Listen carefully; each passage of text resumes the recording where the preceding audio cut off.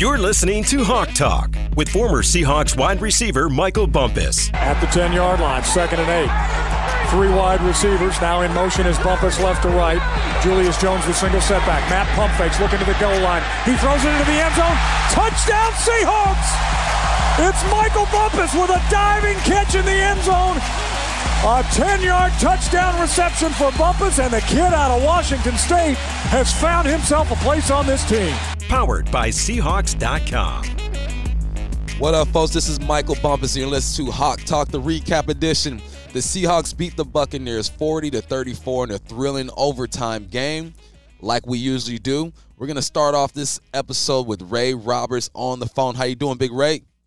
Doing pretty good, man. Just catching my breath after that game yesterday. I mean, it's just a whirlwind back and forth, and then overtime win was pretty incredible. Awesome game. So let's talk about the run game. You know, you're the O-line guru. How nice was it to see the Seattle Seahawks run the football against probably the best defensive line or run defense in the NFL? Well, the thing that was good was the actual game plan. They came out knowing that that they're going to have to throw the ball to win, and they got the receivers into a good rhythm with Russell, and then that kind of opened up some lanes for the run game. And for the most part, my biggest concern going into this game was Joey Hunt in the middle, having to go against Ndamukong Suh and Vita Vea, all for a bunch of snaps. Dudes that are bigger, stronger, faster, more athletic than he was. But he did a really good job working with the double teams with Fluker and with Upati, and then also working himself up to the second-level defender, to the linebackers, in order to create some creases for Carson. I mean, Carson only had 16 carries, but he had over 100 yards rushing. So did a really good job. I think for all the heat that Shoddy gets and the Seahawks get for wanting to run the ball all the time, I thought they had a really good game plan on how to get their run game accomplished yesterday, and they executed really well. So Russell Wilson has his 34th fourth quarter or overtime win. What you see out of Russell Wilson? What makes this guy so special? You know what? I heard Pete Carroll talking about him earlier, and he was saying that the thing that makes him so special is you never know what's going to come next. The dude is always coming up with some kind of way to win, completing a pass, escaping a pass rush, picking up yards with his legs. He finds a way to get the ball into the hands of the people that can make plays, and Tyler Lockett and DK Metcalf. And so, to me, it was just another one of those examples as to this year, hopefully more than any other year, that people around the country are really taking notice to Russell Wilson. The dude is in complete command of the offense. He's in complete command of his talent and his skill set. He's in complete command of the situation of the game and knowing when to do it, what to do and how to do it and when to do it. And it's just phenomenal. Like you knew that when we got the ball in the overtime that we were going to walk off the field with the victory because of the way Russell was playing. He's a smooth operator. So let's talk about this defense. The defense continues to struggle against the pass. What do you think they need to do, Big Ray? You know what, Mike? It's we were talking on the show yesterday, and at this point in the season, I don't know what there is that you can do. I just know that they need to find a way to disrupt the other team's quarterback and his flow, whether that's pressures and you're chasing him off the spot and having him to throw bad passes or maybe create turnovers, or if that's getting hits on the quarterback just so he can hear the footsteps while he's in the pocket, and maybe that makes him a little nervous.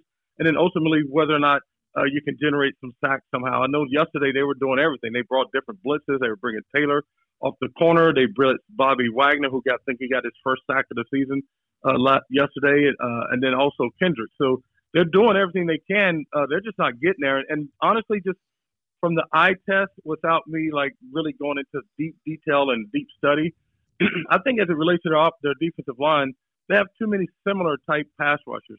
They seem to be all power pass rushers, and it's really hard to collapse the pocket, and it's really hard to get real pressure and sacks on quarterbacks when you're bull rushing and using power a lot, because that means that you're engaged with the offensive lineman a lot more than when you're using athleticism or speed or quickness.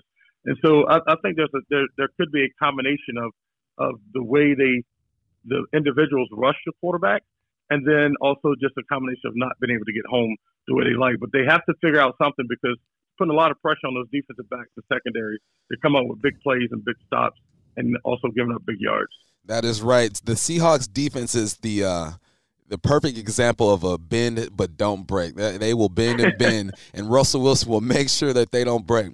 So moving on. I was just going to say we may have to add that they might be bend but not break, but they might be at break but don't break completely. Because there is some break in there. Break, and we'll just tape it up and with some duct tape and keep moving. Yeah. So going on to next week, huge showdown against the undefeated 49ers. They're the last undefeated team in the NFL, going down to California on Monday. What do you think the Hawks need to do to make this happen? Well, first of all, I know everyone this week is going to be throwing out all the analytics and why the Seahawks are not going to have a chance or why the 49ers are such a much better team. But this is one of those games where it's almost like a college rivalry where you kind of throw all that stuff out of the book and you just throw it. I mean, you throw it out the window. It's a rivalry game. It's going to be an intensely played game. It's going to be a hard hitting game.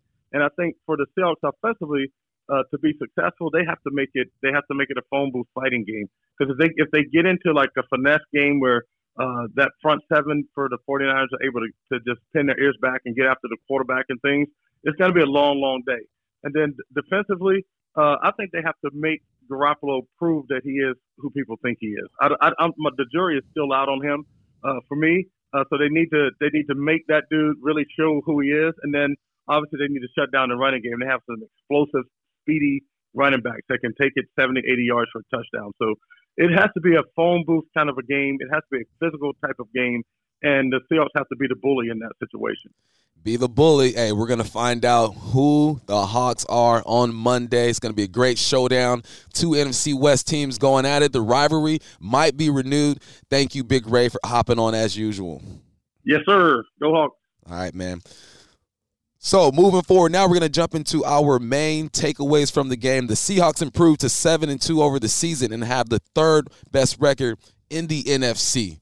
NASA Chobe, 7-2. How you feel right now? I feel great. Are you kidding me? Again, we say this every week because we keep winning games. If you would have told me at the beginning of the year it would be 7-2 at this point and have the third best record in the NFC, I would take it all day and twice on Sunday. This team, however you want to say it, they're winning games. We'll get into that a little bit later, but they're winning games in all type of ways. Another takeaway, Russell Wilson is a bad man. Once again, he showed the league that he can perform at a high level. And not only perform at a high level, just his composure, man. I mean, goodness, he never looked stressed out to me. Never. Not once during the games he looked stressed out. Another takeaway.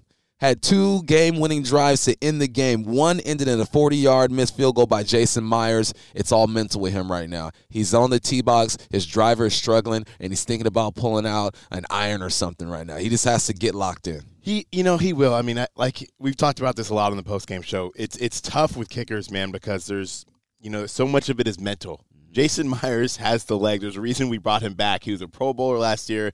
He can get a job done. Everyone knows that. So you just got to figure out, let's just chalk it up. He had a bad day. He had a bad day. The team had his back, and it's great to see Coach Pete Carroll come out in the post-game press conference and immediately be like, no, he is our kicker. There's no doubts. He had a bad day. He's our kicker moving forward. So instill some of that confidence back in him, Yeah, and it's not like you can just go on like Washington Boulevard and find you a kicker. If they're not here, if they're not on a team right now, it's probably for a reason, right? It's for a reason, exactly. Another takeaway, Joey Hunt stepped up against the Bucs. He had a tough task going against Vita Vea and Sue, but definitely held his own. He's a little undersized, but he's probably one of the smartest guys on that offensive line. I thought he played it well yesterday. Yeah, well, because you didn't hear Ndamukong Suh's name at all. You heard his name on a holding penalty. And then Vita Vea obviously is a problem. He was, not necessarily always matched up on Joey. He was kind of all over the line. But Joey, he stepped in there and you didn't skip a beat. I mean, Russell was still able to function. He had a great clean pocket for most of the game. So big ups to Joey Hunt for sure. Big ups, Joey. Another takeaway, Seahawks receivers stepped up in a huge way. DK had over 100. Lockett had over 100. Even Jacob Hollister got into the mix.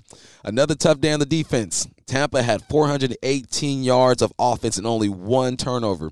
However, the Bucs were 1 of 7 on third down in the second half, and I think that's huge. Not a lot of takeaways, a bunch of yards, but if you can get them to not be efficient on third down, you're doing something right. I think at this point, we have to focus on what they're doing right. You can always point at the negative. Oh, they're doing this, they're doing that. Hey, they're 7-2, and when they have to step up, it seems like for the most part they're not breaking. They're just bending a little bit. Yeah, it was tough in the first half. I'm pretty sure the Bucs were like 5 of 6 or 5 of 7 on third downs, which was tough. Obviously, you had a penalty on one of them. You had a near interception on one of them. They just weren't really closing the deal in the first half, and they definitely improved. Obviously, holding them 1 of 7 is great. They, like we said, they bend a little more than we would like as the viewing audience, but they still did what they needed to do, and we got a job done. Hey, got out of there. Last takeaway, Mike Evans is a problem, man. I mean, shucks. This guy, he can go up top. He can go underneath. He has run after the catch. He's a complete receiver. As an analyst, I enjoy watching him play. As a Seahawks supporter, he stresses me the heck out because he feels like he can hit the home run at any moment. Well, I mean, look at his dude's numbers. We said this last week in the preview edition that he was a problem, and that was true. Not rocket science, but he had 12 receptions, 180 yards, and 1 touchdown. The dude's just really good, man. He's a possession receiver. He's able to stretch you down the field. He has great hands. It was a tough day for any Seahawks DB that was against him, man. Tough day. Mike Evans is a baller, and if you don't know his story, man, look him up. He has a great story. Good guy. So we're going to talk about top performers now. Got to mention the man Russell Wilson. 29 of 43, 378 yards, and 5 touchdowns. No picks. On the year, he has 22 touchdowns and only 1 interception. He's completing 68% of his passes. Now all he needs to do is reach that 70 mark. I mean, he's doing pretty much everything he needs to do. His next goal is to have a 70% completion rate. And he was at 70 for most of the year. Yeah. He just had that one tough game against Baltimore, which kind of brought him back down a little bit. But, I mean, he's right there, dude. And we mention this every week. Every single week, there's more stats about Russell Wilson in NFL history. So what's this week's stat, Nash? I mean, I could read 100 of them. But the first one, so with his 5 touchdown passes in the game versus the Bucs, Russell Wilson has 22, like you said, touchdowns on the year and only 1 interception on the season. He's the only player in the Super Bowl era with 22 passing touchdowns and 1 fewer interceptions in his team's first 9 games of the year. Ridiculous. And on top of that, he's now one of the 7 players in NFL history to have 3 games of 5 touchdown passes, 0 interceptions. Other people on the list are Drew Brees, Tom Brady, Peyton Manning, Ben Roethlisberger, Aaron Rodgers, Deshaun Watson. I mean, you got guys that are pretty much all going to be in the Hall of Fame. Pretty much all these guys are going to the Hall of Fame. Deshaun Watson still has a little bit to prove, but he's headed in the right direction. Another top performer, Tyler Lockett, had 13 receptions, 152 yards, and 2 touchdowns. Through just 9 games, Tyler Lockett set a career high in receptions for a single season. That's wild. I figured last year he had 60 catches, but he's already at 59 receptions for the year. He is clearly the go-to guy. He's a number 1. Please stop hating on this man. He's getting it done. Well, it's crazy, too, because he was balling last year. Yeah. Right? So I would assume when I saw that in the game notes, I said, hold on a second, this is game 9? I assumed that number was around 70 or 80, but as much as we run the ball, I guess it's not a surprise. And I'll do you one more. Tyler is now on pace to have one of the best seasons in Seahawks receiver history. And that includes, Hall of Fame receiver Steve Largent. Yep. He is on pace to have the most receiving yards in a season, the most receptions in a season. So, I mean, get your popcorn ready, man. He's passing up guys like Largent, Bobby Ingram, who was my mentor when I was on the team, and Doug Baldwin. So, Tyler Lockett, keep eating your Wheaties, keep doing whatever you're doing, spitting that poetry because you're balling, man. Another top performer, DK, 6 receptions, 123 yards, 1 touchdown. Now, this guy, his progression has been nice to see. Week 1, he was a goal ball guy. Week 2 or 3, I saw him run a slant. Week 3 or 4, he's running across the field. Last week, I saw him run an out against Press Covington. Was so technical, man. He's showing that he's working hard and he's getting better at his craft. He's not satisfied with just being a deep field guy. No, like the last couple of weeks, you've seen him mix in some double moves. You've seen him do things in the receiving game where it's like that's veteran stuff. Yeah. When all the haters want to talk about him as a one-trick pony, a straight line guy coming out of college. Week after week after week, he matures, he impresses, and he shows that, hey, he can do it all, and he is, without question, the best rookie receiver in the NFL. Yes, sir. And they gave him a jet sweep as well. Mm-hmm. So when you start giving your guys jet sweeps, that means the coaching staffs trust you and they like you. Another top performer, Chris Carson, had 16 carries, 105 yards, his 4th 100-yard game this season, and had a nice run in the second half. I think it was a 59-yard game. Uh-huh. Though he did fumble, But let's not even talk about that. Let's focus on the positive. Well, Chris Carson got his fourth 100-yard Well, game. you watch the play. If you watch that play from the end zone side, he runs through about 4 or 5 tackles just to start. So, I mean, the dude, he'll shake you up. Earlier in the game, he had a really nice spin move to get another, 10-plus yard gain. He can do it all. Chris Carson's a bad man. Seems like every week he's adding something to his game. There's a spin move. I remember early in the season he put his foot in the ground and shook a safety. He's running over guys. I mean, goodness gracious, Chris Carson, keep doing your thing, man. So the receiver roundup, we talked a little bit about him already. Tyler Lockett, 13 catches, 152 yards, 2 touchdowns. DK, 6 for 123 in the tug. Jacob Hollister, love seeing this dude ball. Practice squad guy, worked his way up. Things about practice squad. You just have to be ready when your number is called because you might only get a shot for this week and then someone's healthy and you're back on the practice squad. You got to do things like score 2 touchdowns and have the game winner like Jacob Hollister to make sure that if they're going to bump you down, they're going to think long and hard about putting you back on that practice squad. Oh, yeah, and for Russell, you said this in the postgame, for Russell to have the confidence to go to Jake with the game on the line right there and not bat an eye, I mean, good for you, Hollister. Humble guy from Bend, Oregon, getting things done up here, baby. Oh, he's in the Northwest. Okay. Chris Carson, 2 catches, 28 yards. Luke had 2 for 20. What I appreciate about Luke, his ribs is jacked up. I just got done talking to Pete. He says he probably had a rough night sleeping, so but that doesn't surprise about Luke. Luke seems like a tough guy. I just rub some dirt on it, and let's get back in there. Like having Luke back here. David Moore had 2 catches for 18 yards as well. Now, David Moore's not doing a lot, but every game he has a catch there. He has a couple catches there. He still has value to this football team, and I like seeing my guy be able to make some plays. So now we're going to go to the Coach's Corner. For this edition of Coach's Corner, we're going to talk about DK Metcalf's deep 53-yard touchdown. The play fake by Russell, who stops, looks, throws backside. Metcalf catches it down the sidelines. 15, 10, 5. He's in.